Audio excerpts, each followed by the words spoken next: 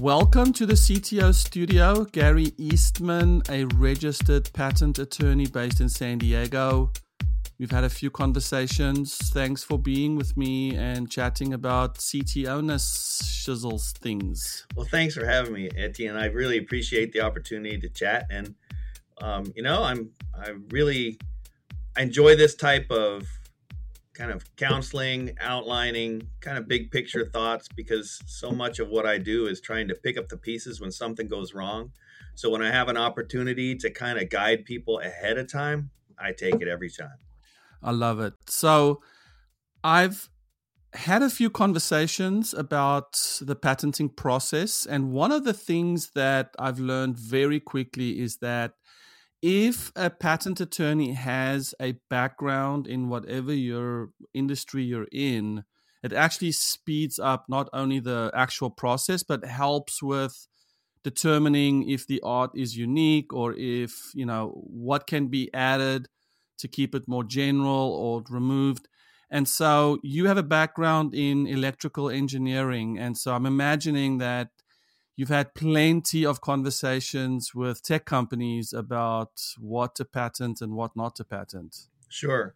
One of the keys for, patent attorneys is we're coming in to help protect something that's, patentable. So in order to be patentable, it's got to be new.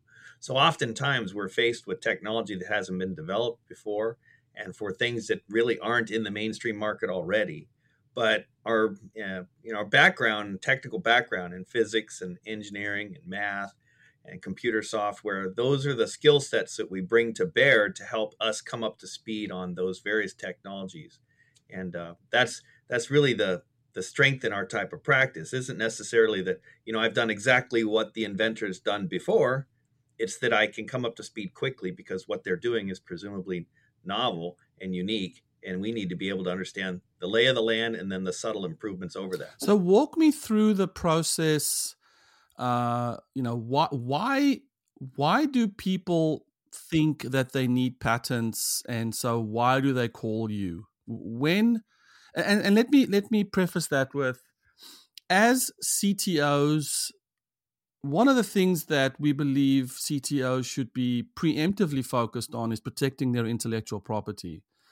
And I think that there's a couple challenges there. Is one, because especially around patenting, do we think that our ideas or our implementations are new enough and therefore we're neglecting what could be patented because of our own self-criticism?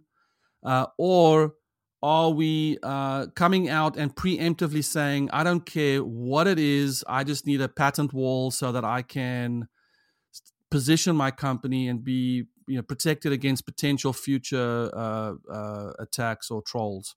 So why do people come to you and explain that to me? A lot of times people come to me for, a brand new product in a brand new market, a kind of a new concept. And they come to me because, one, they want to know, first of all, whether or not they can actually build it without stepping on the toes of someone else's intellectual property. So that's kind of a freedom to operate type approach. Is it okay if I pursue a project in this space? And sometimes we get an idea that, yes, we can distinguish it from those other products or not. And sometimes there are lots of barriers to entry. I mean, that's really the goal in developing a portfolio often, is to create those barriers so that competition can't come in to compete with you.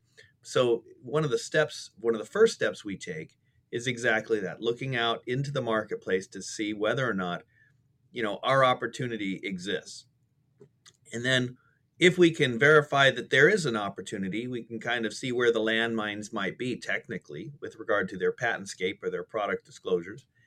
And then we can then look at the second step, which is how can we protect our own inventions and our own processes to kind of take advantage of the opening in the market to capture that for ourselves.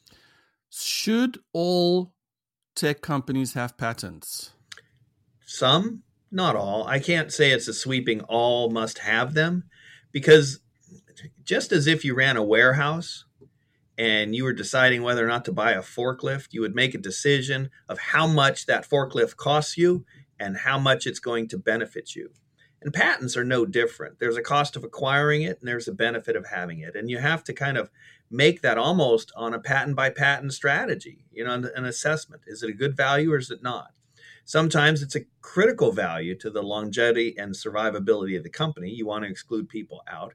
Other times it's not as critical to protect it in terms of a patent. Maybe you can maintain some of it as a trade secret. Maybe some of it can just be know-how that you maintain within your company, subject to certain provisions for secrecy, so that you effectively find yourself not patenting strategically, because perhaps the cost of a patent is more than that incremental improvement and locking down that improvement might be. So there's no sweeping answer.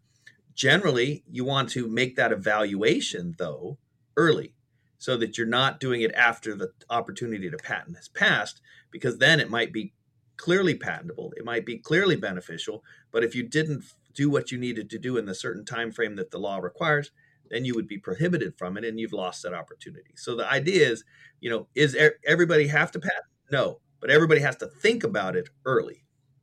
I love that. So thinking about it. So I want to talk about this time, this time limit or this expiry. But before we get to that, I want to ask you. You mentioned patent for the sake of internal know-how and secrecy. Did I understand that? Well, you can't necessarily patent something if you want to have internal secrecy, because when you patent something, you're effectively disclosing it to the world, which means you have to write a description that is enabling. That enabling allows someone else in a similar environment to practice the invention without undue experimentation or testing.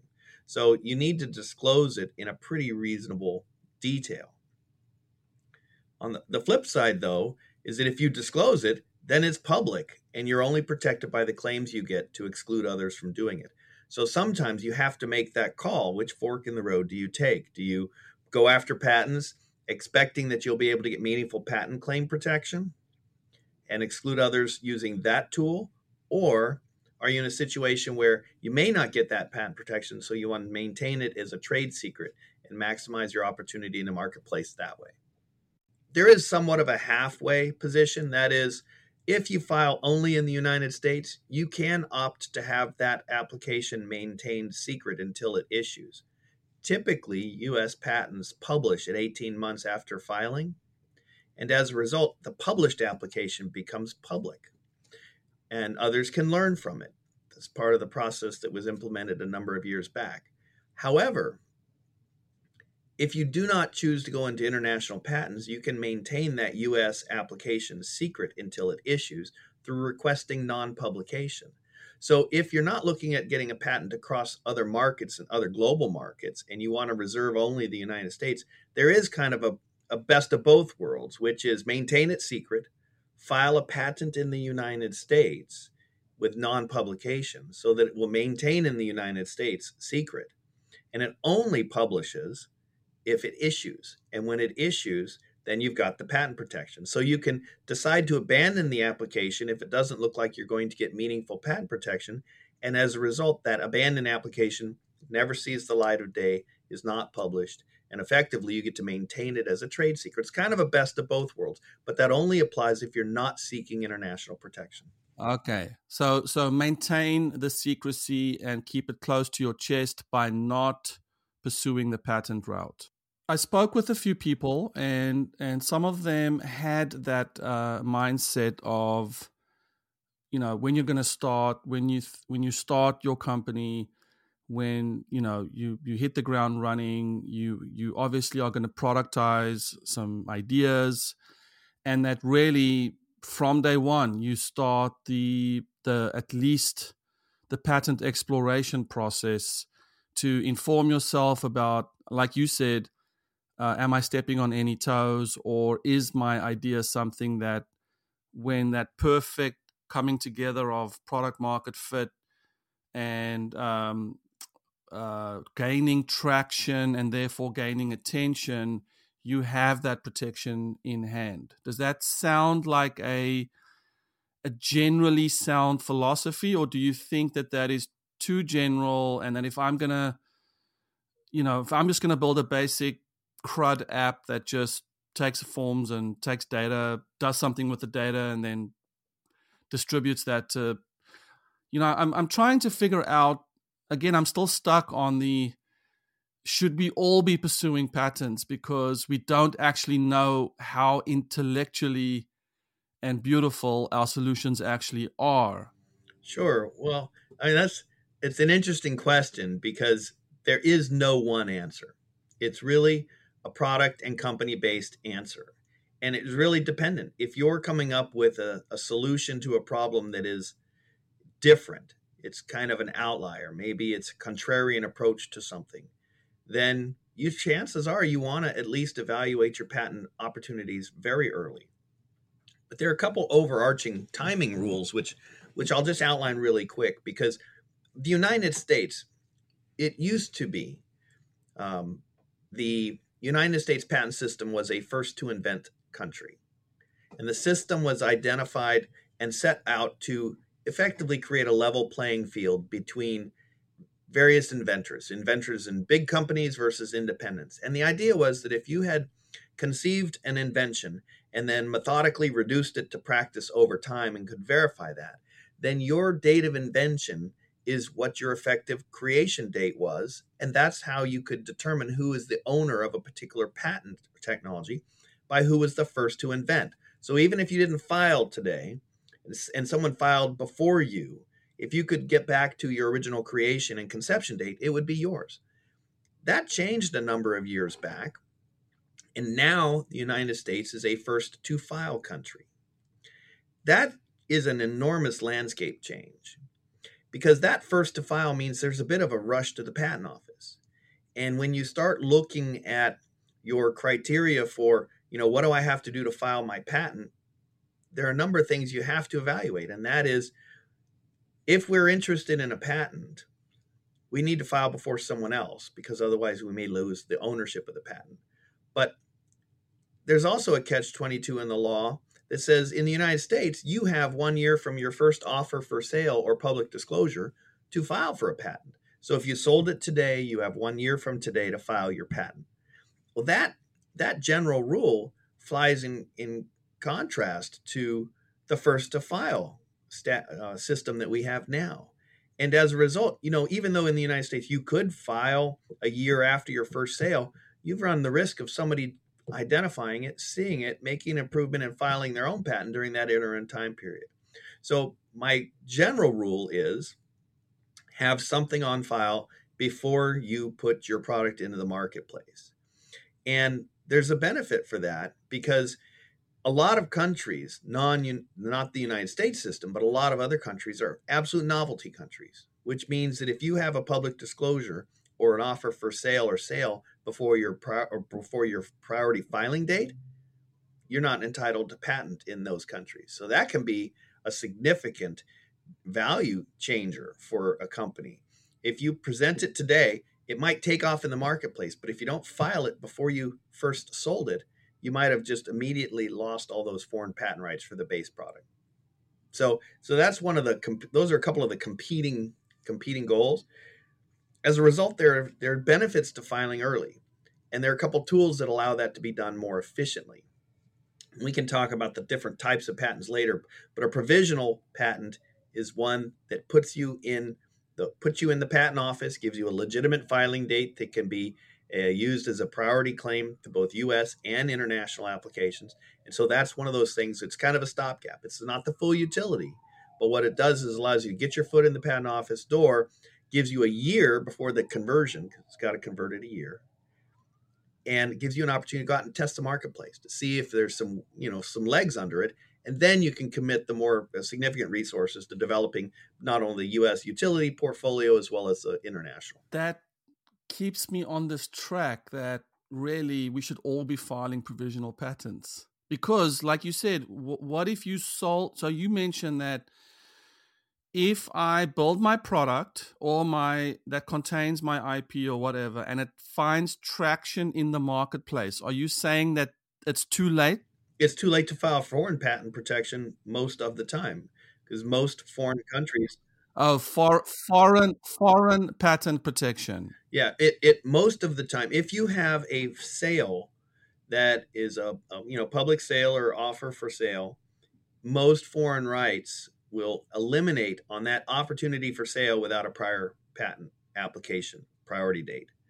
In the United States, you have that 1 year time period, but you're racing the first to file clock. So, you have time in the United States, the 1 year from your first sale or offer for sale or public disclosure or use, but you're on the race to the patent office. So somebody who might see it in the marketplace might think, hey, I'm going to file on this, and if I file first, I get it. And there's some caveats to that, but so this opens up a world. So let's talk about that for just a minute. This opens up the world for provisional patent filers, right? Because they can just say, oh, this looks like a great product, I'm going to go and patent that. And then because the CTO or the company didn't patent that, can someone get undercut from their the business that they created? That's technically true. However, the statute reads that the first inventor to file. So the presumption would be the first filer gets it. And if you could say that they derived or could prove that they derived their invention from your publicly sold product or disclosure, then you might be in a position to claw that back. However, then you're in a different battle. And the simplest thing that avoids and sidesteps all of that challenge is just file early and file often. File early and file often. You see, this proves my hypothesis or my statement, which is everyone should be filing all the time. Well, it's funny you say that, but a lot of times, what happens is there's an evolution of a product development, as all CTOs know. You come up with an idea, you come up with a problem, come up with a solution, and in the implementation of that solution, there are all sorts of pivots, enhancements, changes, derivatives that come out of it. And so what some of my clients will do when they're faced with that type of moving target of where the core IP is going to be is they'll file an initial provisional that gets your foot in the patent office door. Then every time they make an incremental improvement over the next year, they may file another provisional. For example, provisional 1 might be the core basic product. Provisional 2 might be perhaps a user interface or an operation, some other functional improvement that's different and new and perceived to be protectable. So you file 2 or 3 or 4 of these provisionals, and then before the first one hits its anniversary, you lump all of those provisionals together and file a single utility that's kind of an omnibus for all of those incremental improvements, but it's a way to give you incremental filing dates so that you can then go out and continue to explore opportunity in the marketplace without having a one and done kind of approach. And it's beneficial because provisionals are relatively less expensive to file than utilities. It's effectively a technical description of your invention with figures and same type of technical description, but it doesn't have claims. It doesn't have other parts of the application that are required. You can file informal drawings. You don't have to go through the expense of formal drawings. So it really gives you the ability to get your foot in the door for those incremental improvements at a much lower cost. Gives you a great tool to develop your portfolio without breaking the bank doing it. So provisional is not defensible, right? Well, you can't sue on a provisional. In terms of defensible, it gives you a priority date, and it gives you a file in the patent office. So as soon as you file your provisional, you can mark your products, mark your promotional material, patent pending. That gives you the statutory basis to do that.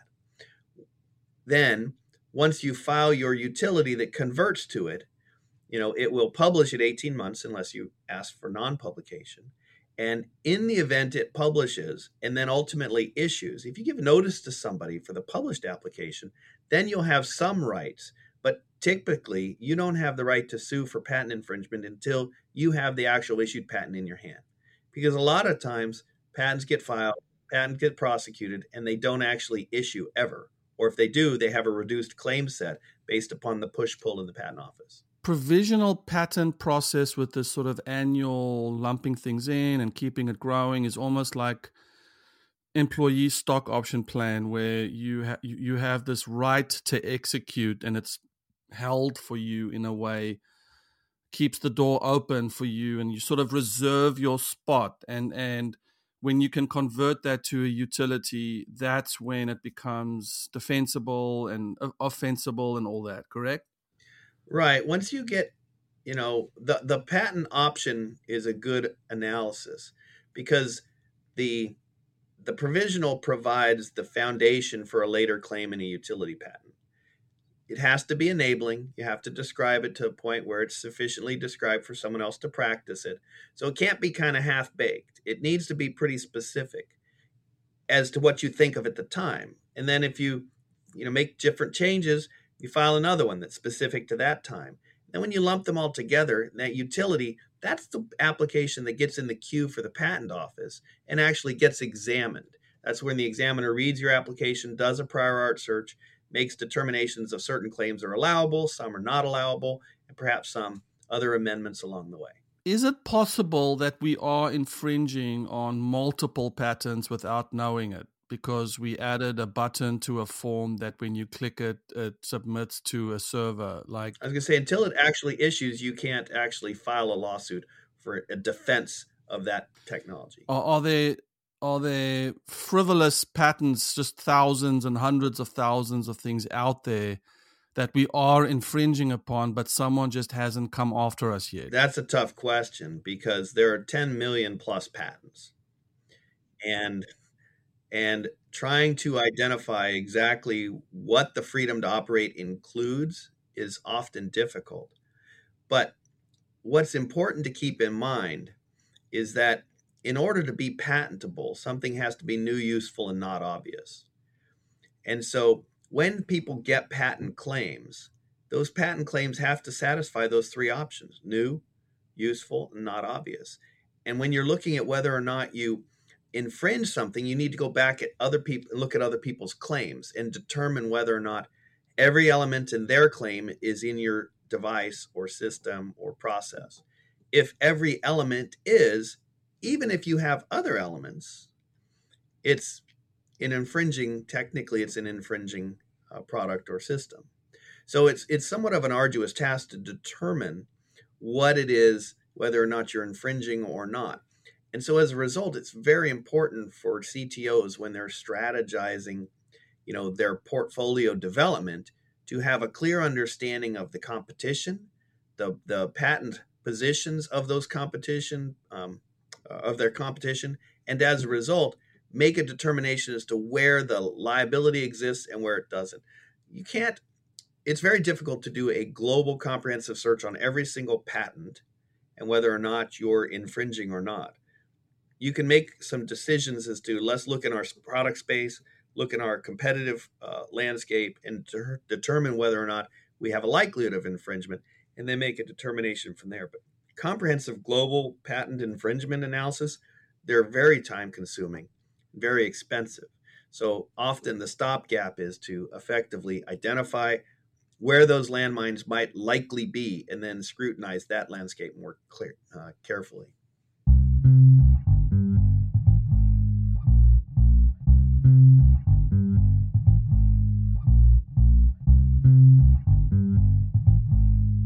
Fantastic. So let's move to the process a little bit. So I want to ask two things. So one, I want to ask, what is the lowest bar to starting this process? What is the no-brainer? Every CTO should be doing this anyway because it's either so frivolous or cheap, or it's you just have to at least do this, or if the company has decided they're going to pursue the patent route, what is sort of the first? What does a startup have to look for, /budget for? How do we? Let's talk about the very beginning of this whole process. Sure, I think one of the things that is kind of most important isn't, do we file this patent or do we not file this patent? The biggest kind of step back position is, what's our technology and how are we identifying monitoring and monetizing it.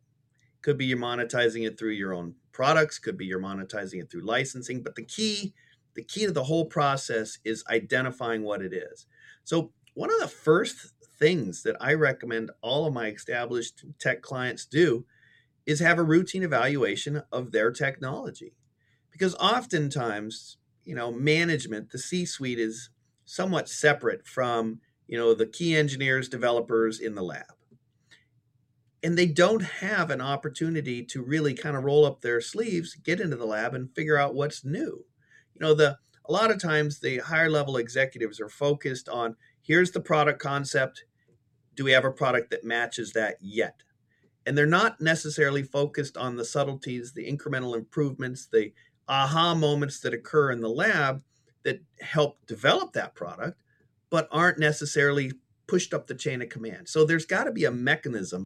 This is exactly, honestly, Gary, sorry to interrupt, but this is exactly why I am having these conversations, because I am thinking that the C-suite, the management, in many cases, because we're talking about technology, are completely oblivious to all the intricacies that are being built and constructed by the technology teams, that is indeed intellectual property in and of itself, even if it's not part of the large architecture. I mean, it's a small component of a large part of the architecture that delivers the product or the service.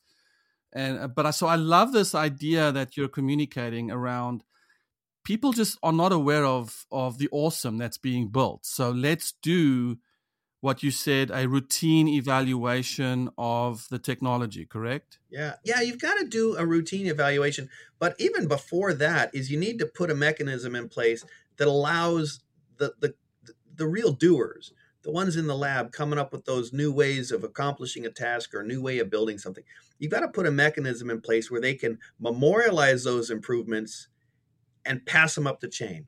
And so I think step one is often the invention disclosure report, or innovation. So maybe it's not classified as an invention, but, you'll have a fiber optics company that, is building these high-tech switches.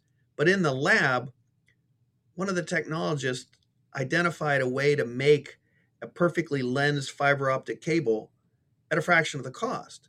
Well, that's not the big product. That's not the big box that they're looking to patent. It's an incremental little component, but it's a huge improvement over what the state of the art is. Simple couple-page invention disclosure report. Hi, I invented a method of terminating optical fibers, and why is it different? Well, because everyone else uses this. How is it better? Because it's so much cheaper. Simple. It doesn't have to be a complicated thesis. It just has to be hey, this is something, so that you can float that concept, that idea up the chain. And then the second step is having a periodic review of those invention disclosure reports. And once you have identified the mechanical thing, the mechanical process by which those innovations can be captured, then you put them up in front of a routine evaluation. Some are going to be, this is useful, this is not useful. This is useful, this is really useful. So you kind of prioritize. I mean, you generally put together a couple of your top developers, maybe some of the product development team, a couple of the C-suite people that look at it in kind of a more strategic view. Not just, is it a cool technology? Because you don't want to patent everything, because it's going to be prohibitively expensive and may not accomplish your exclusionary market goal. But having the ability to, one, identify what you have, prioritize it, and then you can then start to determine, okay, is this a provisional filing we do? Is this so hot and so complete that maybe we go jump straight to a utility? Maybe it's something that's interesting where you might want to go from utility straight into international. So you can then start to make business level decisions on the technology that's cultivated. But if you never put in place the mechanics to cultivate that, you're not going to get to that second and third level. That is so good. Now, when you say invention disclosure reports, I mean, you're not talking about a specific format. You're just talking about an email, or like, hey, boss, I invented a way to XYZ. They can be informal like that. But in kind of more established companies where it's a more routine development, I really do recommend a more formalized invention or innovation disclosure report, because what that allows you to do is it's pre-made, it's made by the management team, and it includes the information the management team is going to be able to consider before they have to make that go or no go or go halfway kind of decision.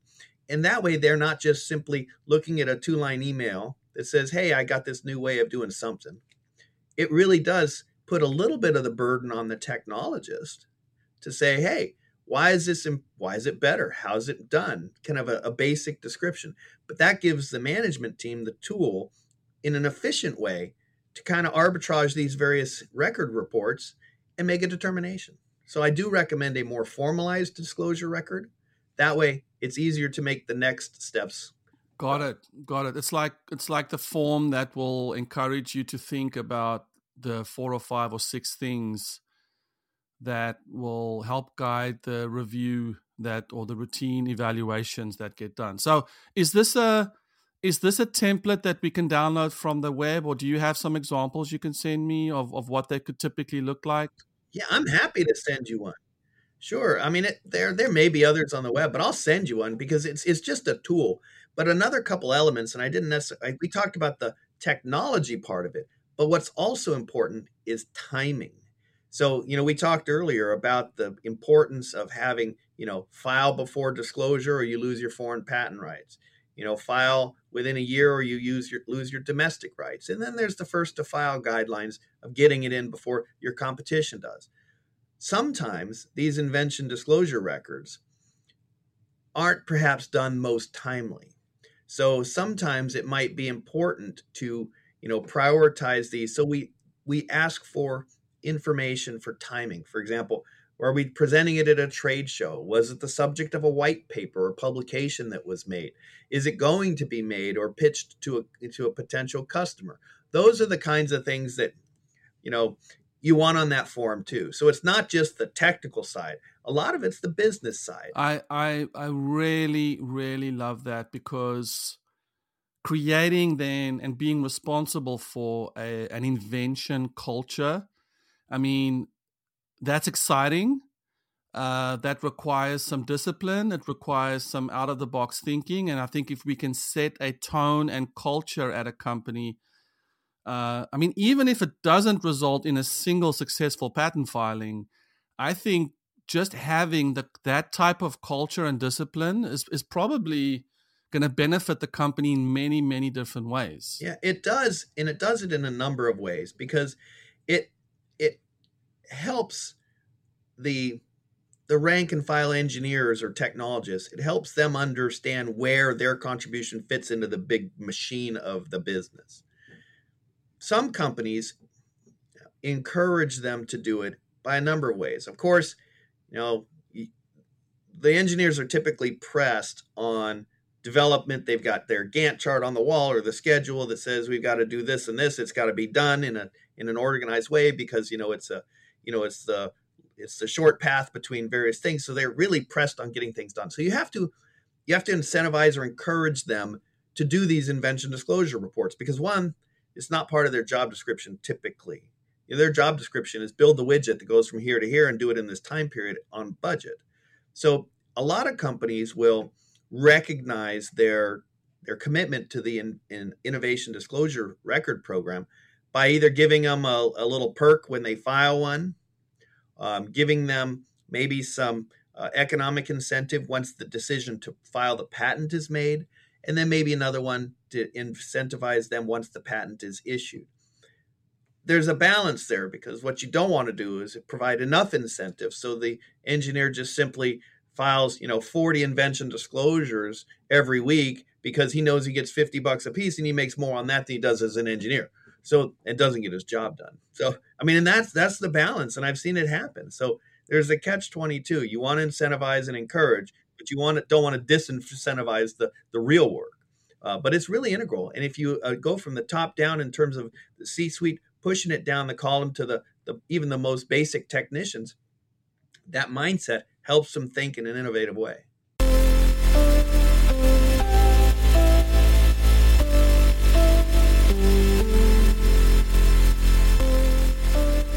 Yeah, it's again, I think you nailed it with that mindset that works its way down all the way to junior developers, to be part of a culture that is inventive, innovative, and then also, and maybe my next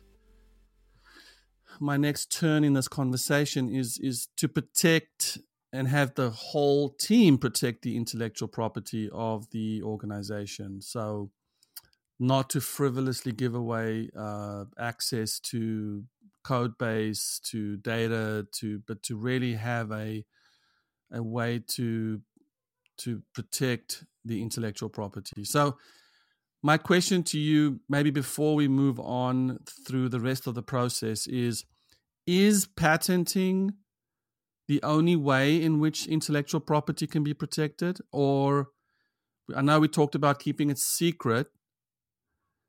We talked about patenting it. Are there other ways in your mind where you walk into a startup or a technology company where you say, hey, really, you don't really want to patent this, you want to X or Y or Z in order to protect your IP? You kind of hit the nail on the head there, that patent's not the only way. When we come into a new company, we really come into it with an eye towards risk mitigation. And that risk mitigation comes from kind of a holistic view of whatever you need to be successful in your business, you want to protect any way you can from somebody else taking it. And you want to make sure that you do simple things to protect your employees from taking it, from your competition for taking it, or from you giving it away. And so there are a number of ways to do that, but it really does start with the employee mindset of making sure that your employee knows they're an employee, or your management team is in the management team. They're in positions of responsibility. And that position of responsibility brings with it certain responsibilities, such as keep secret things secret. Don't let the code out without, suitable protections. Manage your IP portfolio to maximize its opportunity in the marketplace. And so it really starts with, the new hire engagement agreement or employment agreement and the employee manual that says, hey, these IP types of things are important to us. And as a result, you promise before you ever step in our door that you're going to maintain them in the confidential way, in the secret way, according to our plan, whatever it is. Just make sure there's a clear understanding up front so that you're not trying to chase these resources back. You make it clear right up front. Next, you got to keep in mind what types of intellectual property you have. In a kind of a basic way, you've got patents and trademarks and copyrights and trade secrets, maybe know-how. But most of the time, if there's something valuable for your company, there's a way to protect it, either through one of those or perhaps a mosaic of those. And, we talked about patents, anything that's new, useful, and not obvious, things and methods. You got trademarks. Trademarks are logos, words, phrases, designs, things that are used to identify the source of your business or the service or products generated from your business. Those are pretty straightforward. Famous ones are, on everything we buy. But it also gives, consumers an identity of this is a basic brand that we expect a certain quality of goods for, things like that. Just keeping people in mind that if you're going to use the marks, use the trademarks, promote your product, do it in a particular way. So educating your employees is really key. Then, excuse me. Then there's copyright. Copyright protects works of authorships. It can go to the website, the selection, arrangement, presentation of things on your website, goes to photographs, code, software, text, things like that. Anything that's a work of authorship is protectable through copyright. Trade secrets. Trade secrets have to be maintained secret. A trade secret is, any information that's by your company, owned by a company, subject to certain provisions of secrecy that give an economic benefit to your company. That's kind of the boiled down definition. But the idea is, you know, secrets are intended to be secrets. You may want it to be a trade secret, but if you don't make it a secret, the law is not going to come in behind you and make it a secret. So example, you know, you're a global sales network. You've got a great product that's out in the marketplace. And you put on your website that you do business with these 500 customers across the globe. Well, you can't say it's a trade secret violation when your employee leaves, goes to a competitor, and sells to all those customers, because you have limited and eliminated it being a trade secret because you published it. So it has to be subject to certain provisions of secrecy. And same thing with the other aspects of intellectual property. Make sure anybody in a position of information knowledge for that information knows it's a trade secret. And don't give it to everybody. You know, if you've got a major customer list, you don't need your front reception person having access to it. So limit access to trade secret things. It's just basically, if it's important to you, do what you need to keep it secret. Then you'll have some remedies to claw it back if it's taken inappropriately. And then the last is kind of know-how, general know-how. That could be something that's not necessarily patented. Maybe it's not something that's a true trade secret, but maybe there's a manufacturing method that you get a better yield, a higher quality, less loss, you know, maybe a quicker repair, maybe it's a quicker fix or design, but it's just how you do it. It's not secret so much as that maybe other people do it, but it's important to your business that people don't know that you do it this way. So those are the kinds of things. Identifying those assets early help you take steps to protect them. So that's kind of the other methods of identifying your intellectual property. And if you set it up early and make sure that anybody who joins your group, either through an employee or a founder, or maybe a member for your LLC, or just a standard contractor that comes in, make sure they have all sorts of protections in place that they acknowledge before they ever start working with you, that, this is yours. They're in a position of trust and they're going to maintain it. And then there's the non-disclosure or confidentiality agreement that's essential. So before you ever let any of this information out, just make sure you have an agreement in place with the person you're giving it to, that they understand it's trade secret or important information, and they're not going to use it for their own benefit or disclose it to others. And while that's not as powerful a remedy as a patent or trademark or copyright infringement claim, at least gives you a contractual relationship where they've made a promise. And if they break it, you do have some contract remedies.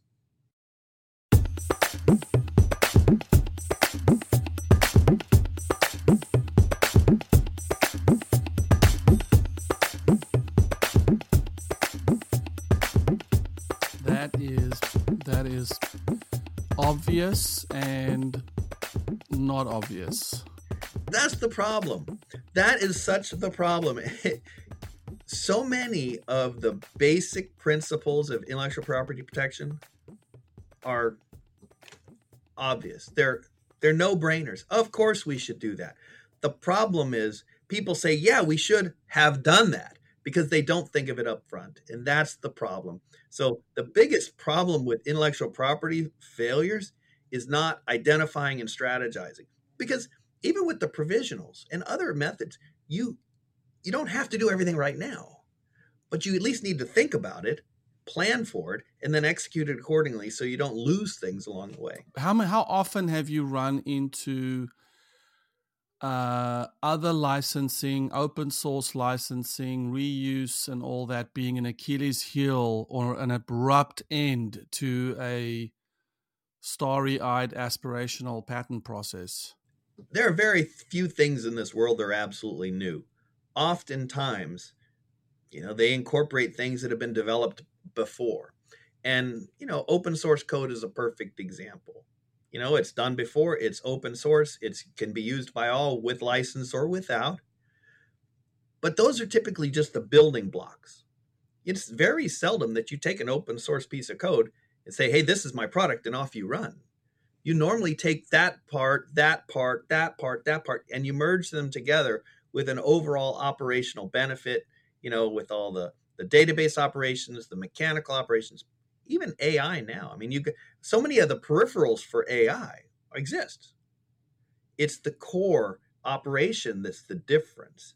And even some of those may be open source. So what you're not looking to do is you're not looking to repatent the open source information that you've got. You're looking to protect the cooperation and assembly of those otherwise existing pieces into something bigger. That's what your source, or that's what you're seeking, is the patent protection for those. Have you seen situations where open source licensing have became a liability or an impediment to this process? Well, it can be a liability in a number of ways. First off, in order to be patentable, it has to be new, useful, and not obvious. So since you're acknowledging it's open source, it's been done before. So is it an obvious combination, or is it a non-obvious combination? That's a fuzzy line in patent prosecution, because you can do a search to determine whether the system is new or not. And you can clearly, it's useful. Most things are useful. The non-obvious is a bit more of a kind of a sticky analysis. And it's because the standard is, would it have been obvious to a person of ordinary skill in the art to combine piece A with piece B to come up with your invention? And so what is obviousness? It's somewhat of a, it's supposed to be an objective standard, but that is made based upon a subjective analysis of an examiner. So sometimes you may have a view of non-obviousness. The examiner may have a view of obviousness and make a number of combinations from various references to make it obvious. And then you have to kind of debate which one's prevailing. And sometimes that's a difficult analysis. But you're right in that that's a risk. That's a risk in that whether or not it's patentable, because you have that obviousness standard. And if you're incorporating otherwise existing things to make yours, sometimes obviousness is a challenge.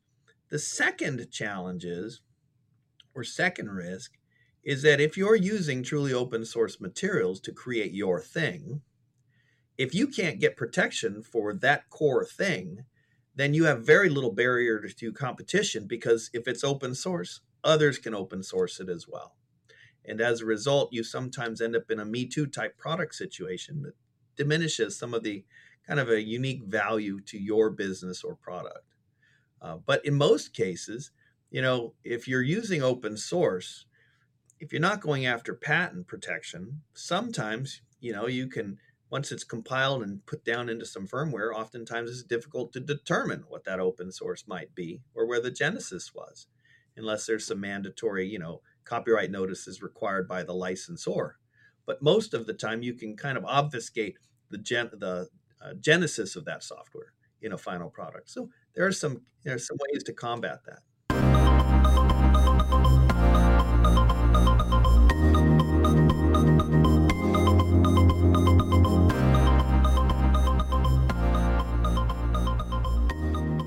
So you're saying that if I have an open source component and I sprinkle fairy dust on it and I try to patent the sprinkling process, because I'm sprinkling it on open source, it diminishes the value, because anyone else could use that same open source and make some change to it, and therefore leaves me somewhat open to anyone else copying that. Could be, except you're the one with your fairy dust. They'd have to come up with their own fairy dust. Their own. Okay, got it. So the open source aspect, let's say there's a copyright notice where you have to disclose and you have to mention, that in and of itself isn't necessarily an Achilles heel. It's because, as you mentioned, it's part of potentially a multi-component architecture or system that, that the true value of what you've created lies in that. You're right. I mean, I don't know what code today is not written using a variety of libraries for code. When you're looking at, developing your software, you're using, you can use various languages. You might write it in C, or a flavor of C, and you might sprinkle in some Tickle code. You might sprinkle in a handful of other things to accomplish the user interface, the various database management tools, some SQL components. It's hard to say. You typically don't just sit down and start with, okay, line number 10, begin. You don't do that anymore. The development is really modular based. And so even the most complicated software is used by library cooperation of various libraries. So you're not necessarily looking to patent these small operational issues. You're looking to patent the way that software operates within a digital environment. And it's an interesting area because there's been a great deal of discussion and debate in the patent office with whether or not software is even patentable. And over the last 8 years, there's been a very significant pendulum swing from patentable to wholly unpatentable, and it's starting to swing back. And it's been an interesting ride in terms of being a patent prosecution professional, trying to identify what's patentable and how we can work with the patent office requirements to get it to be patented. And in the last 3 years, I think the patent office has issued 4 or 5 different software patent examination guidelines. So it's clearly a moving target because the Supreme Court rules it's not patentable. Other courts start to say it is patentable. So the patent office has done a great job at putting together some examination guidelines for their examiners, and they make that available to the patent industry. So you can kind of anticipate what rejections are made and what criteria are essential to make that invention patentable. And so you can include those in the written description because most of that information is available. But if you didn't specifically identify it in the application, you can't use it in an argument later. So those examination guidelines help us determine what fairy dust we need to sprinkle in there and what components we need to include. So it helps us optimize our opportunity and likelihood of getting a patent for a digital-based product like that. And this speaks then to the benefit of bringing someone like you in early and saying, in an exploratory way, our company's livelihood is going to be built on this IP. Someone with your background and technical experience and expertise and training could then say, okay, according to the guidelines, according to the claims, according to specificity, this is what we need to adjust or add or remove from your IP in order to make it more patentable? Is that the way you would contribute early on in the process? Yeah, one of the biggest values of bringing somebody in to that process early is to come up with kind of I mentioned it earlier, kind of a competitive landscape. And the way we'll often start this process is we'll create kind of a product matrix, product feature matrix. And on the left side, the horizontal lines will identify your components, your process, your methods, certain features that your product system does. And then along the top, we'll put in, either known competitors, known prior art patents, known periodicals, things that disclose those features that we're looking to protect in our invention. And so it's a very targeted type of portfolio development. And that targeted portfolio development is effectively you make that matrix and then you look for the holes. The holes goes, if you have a request, if you have a system that does X and X is not in any one of the references, then we want to see how we can patent X and prevent someone else from adopting your X.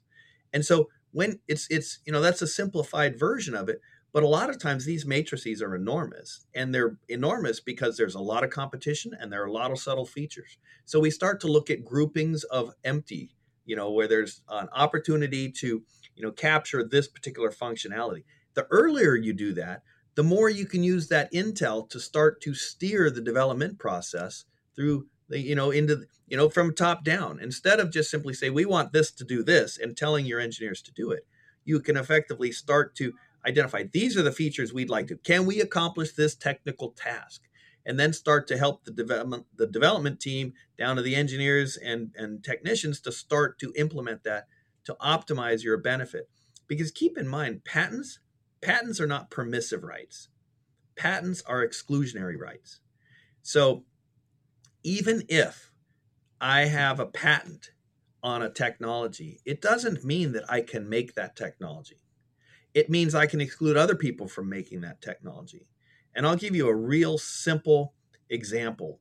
And it's basic, but it illustrates the concept clearly. And that is, I come up with a method of taking water from one place to another. And it's a cylinder that's hollow with a bottom. And I call that my bucket. So I've got a patent claim with a cylinder that's hollow with a bottom. And you know what, Etienne, you come in and go like, you know what? I love Gary's bucket. It's so useful. But you know what? I can only carry one at a time. So you're going to come up with a new invention. And that is, you're going to come up with a cylinder that's hollow and a bottom and a handle. So you get your patent claims on cylinder, hollow, bottom, handle. You're going to get this patent because it's new. And assuming it's not obvious, that might be a tough one on this one, but you've got your 4-element claim. But in order to make your bucket, you would necessarily infringe the 3 elements of my claims. You would have the cylinder that's hollow with a bottom. So you could protect and you could exclude me, even the bucket creator, from making a pail, but you couldn't make your pail unless you worked out a license with me. Because I would have the exclusionary rights for the pail. You might have the exclusionary right. I mean, I would have it for a bucket. You would have it for a pail. So there may be a great cross-licensing. Now, that's a fundamentally and borderline silly example, but conceptually, it applies to the most complicated of machines and software and code and other things. Because if you look at it with that way, you need, having the right to exclude doesn't necessarily mean you have the right to practice the invention. So that's why the competitive landscape we talked about earlier is so important, because you want to make sure there's nobody out there with a bucket to prevent you from making your pail. So let's say, for instance, I have an idea that I going to take books and I am going to sell them on the internet through a website that will give you the opportunity to search for them. They'll be categorized. You can maybe peek inside. You can maybe select from suppliers, and you can click and you can purchase a book and we'll ship you the book. What are the chances that I am infringing on someone's patent? Well, speaking, I haven't actually looked at that particular issue, but Mr. Bezos may have a few things on that. With other companies that have, a few different, methods of, like the one-click shopping, things like that. Those are incremental improvements to an otherwise existing technology. But what's also really important to keep in mind is that patents have a finite lifetime. Patents, this day and age, have a life of 20 years from the first filing date. So, being that, Amazon started way back when with that basic concept, there's a fair chance that the bucket patent might have expired. And so if it's expired, you can practice that invention. That's the nature. That's kind of the give and take of the patent office. Patents are exclusionary rights. They're monopolies. And the United States typically disfavors monopolies in most circumstances. The patent program is an exception to that. And it's based upon the notion that in exchange for you disclosing your invention to the world through the patent application process, you get an exclusionary right, a monopoly, for a period of years to recoup that investment.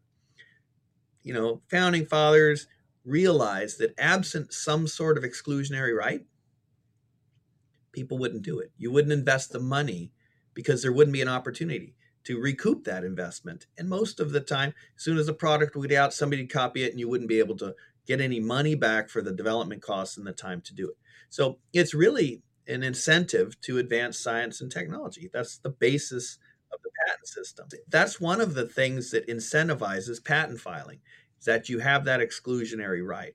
But when you're looking at it in terms of what other things have been done before. So the original ideal of this was, hey, share your invention with the world so that they can build and incrementally improve on top of that.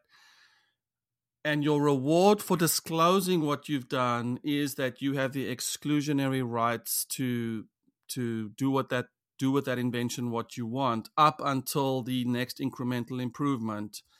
And anybody who builds on your invention, you have licensing, that they'll have to work something out with you. But this advances and rapidly, hopefully, advances people's like the growth of society and science. Exactly. That you hit the nail on the head. You get that exclusionary right. It doesn't mean that people aren't going to improve on it, make the better mousetrap, make the better bucket, make the better whatever. But if they're too close and they have to copy yours to help make improvements, then you're in a position where you get the opportunity for license.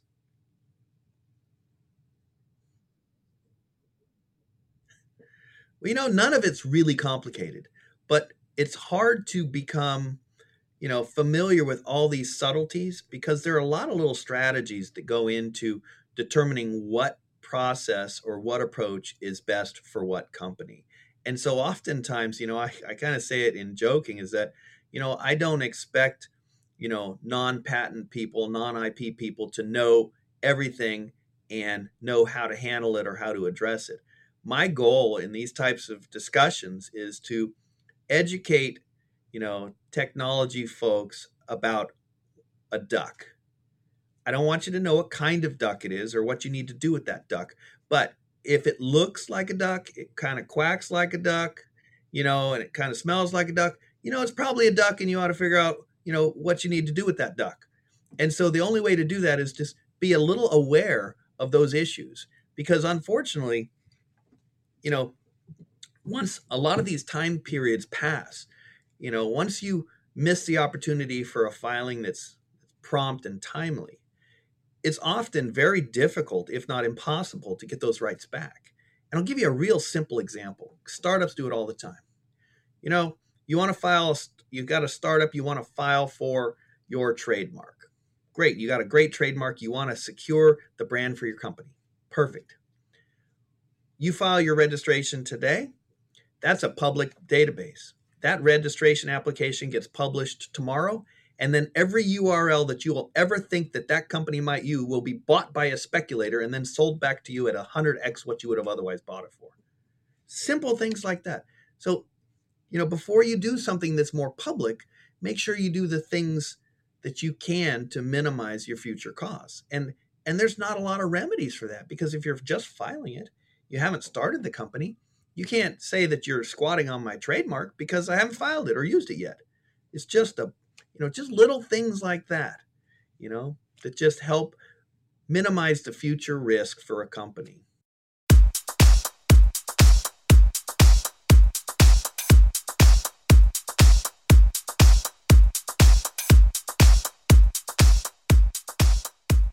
It's like when I formed 7 CTOs, I went and registered 5 CTOs, 6, 7 CTOs, 8 CTOs, 9 CTOs, 10 CTOs.com. I think I'm all the way up to 2,000 CTOs.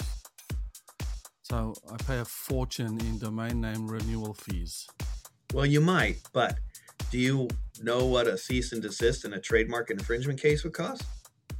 Probably a lot more than that. And so it's the old ounce of prevention is worth a pound of cures. And it's 7 CTOs. Did you get the SEVEN or just number 7? I got the number. I got the number and the word. Yes. Right. And there's a reason you do that. It's because being able to prevent someone from just, waiting till 7 CTOs becomes a household name and then they start knocking it off. Because early on, it's easy to do that protection and put those little things in place.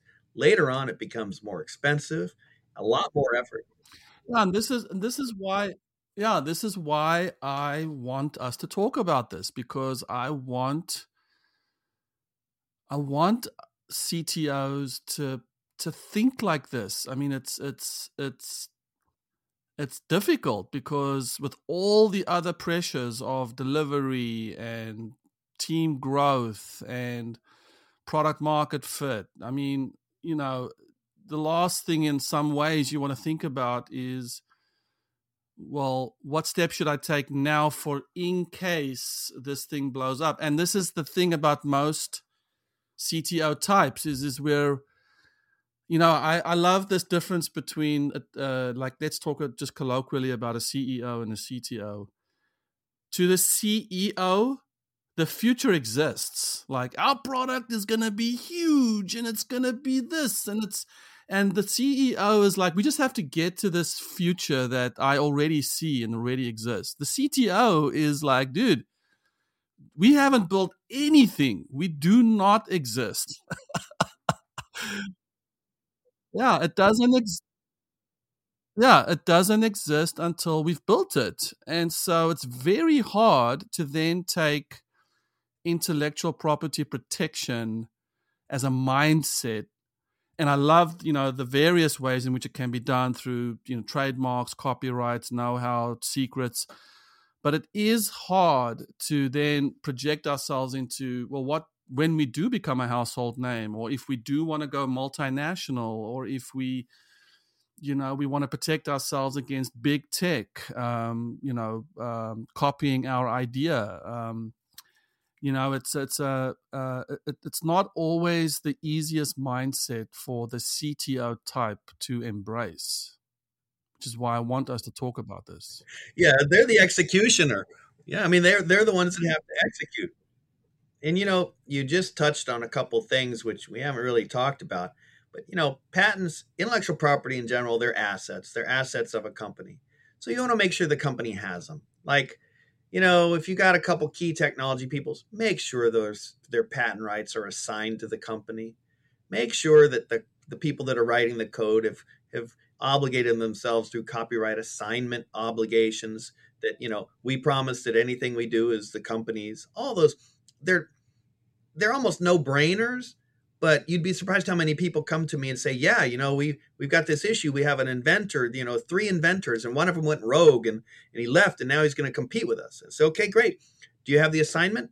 Oh, no, we didn't get it. Get it the day you file the patent. Make sure it's clear in your employment agreement, all those things. But then you got to kind of back up and say, why do we have intellectual property? And why do we want to spend our valuable time and resources in protecting it? And there are a couple reasons for that.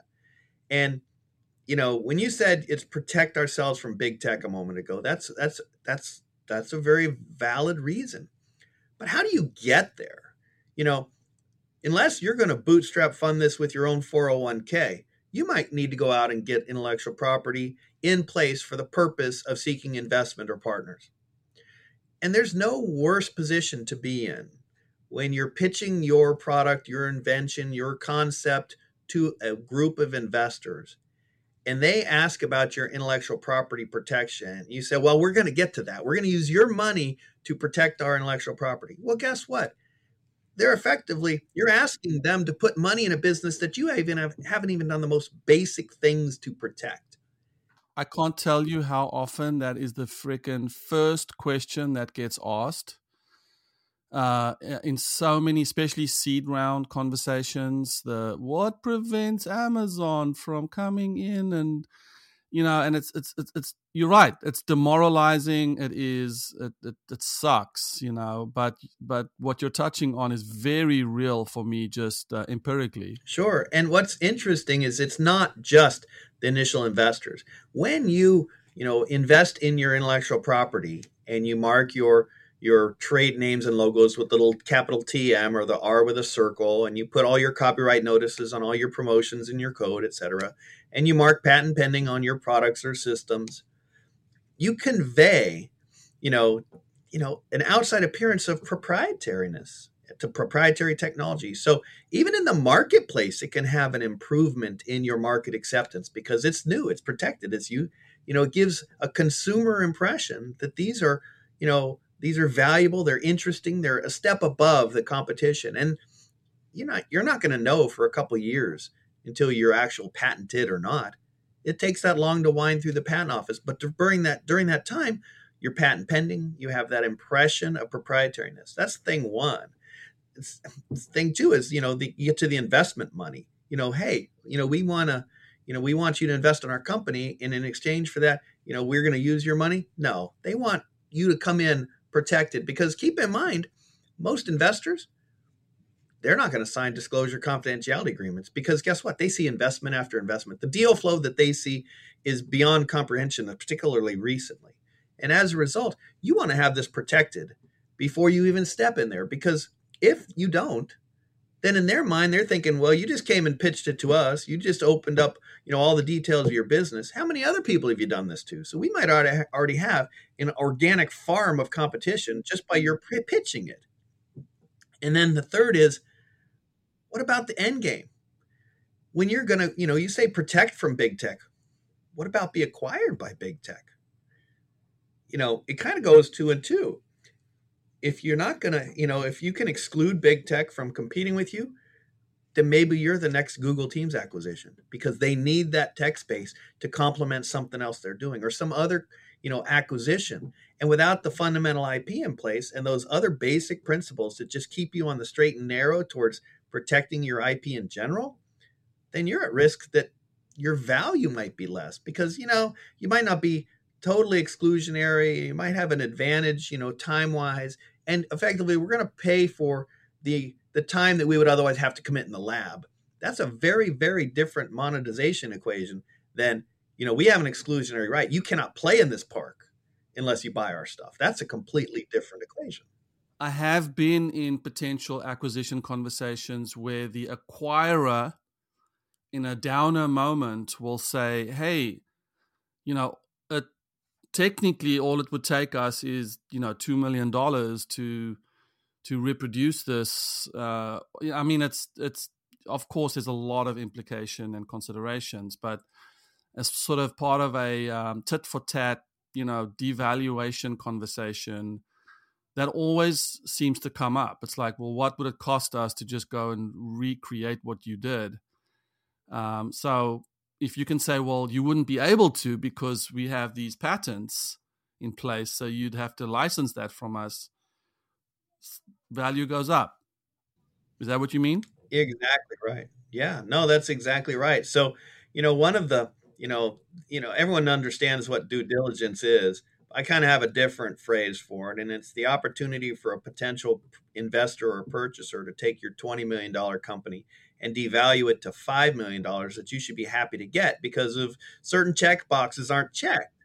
And so just having an idea of what those check boxes are early, and that's, if there's an underlying theme to our entire discussion, it's just look at those check boxes early. Because whether it's patents or trademarks or copyrights or employment issues, or do you have product liability insurance, or do you have a business entity that's structured and formed and maintained, those little things are just simply check boxes that if they're not done right, that's the opportunity for that acquisition to be less valuable, for your valuation to be lower, and be subject to the hole poking that so many investors often do. Gary, you drove me nuts. I can just thank you. This has been I feel like we just scratched the surface of this incredible world. I want to thank you so much for being in the CTO studio. And I hope this is the beginning of many, many, many conversations. It's a lot like drinking from a fire hose in a short segment like this, because there are so many aspects of just thinking forward, figuring out your strategy and coming up with ways to get it done. But routine, that's the key. Thanks for having me. Thanks again for joining us here in the CTO studio, and thank you to our guest, Gary Eastman, registered patent attorney based out of San Diego and the managing attorney at Eastman IP. Now, while you're here, do go check out 7ctos.com, check out Mr. Eastman's LinkedIn, and subscribe to this podcast in iTunes. We will see you next week.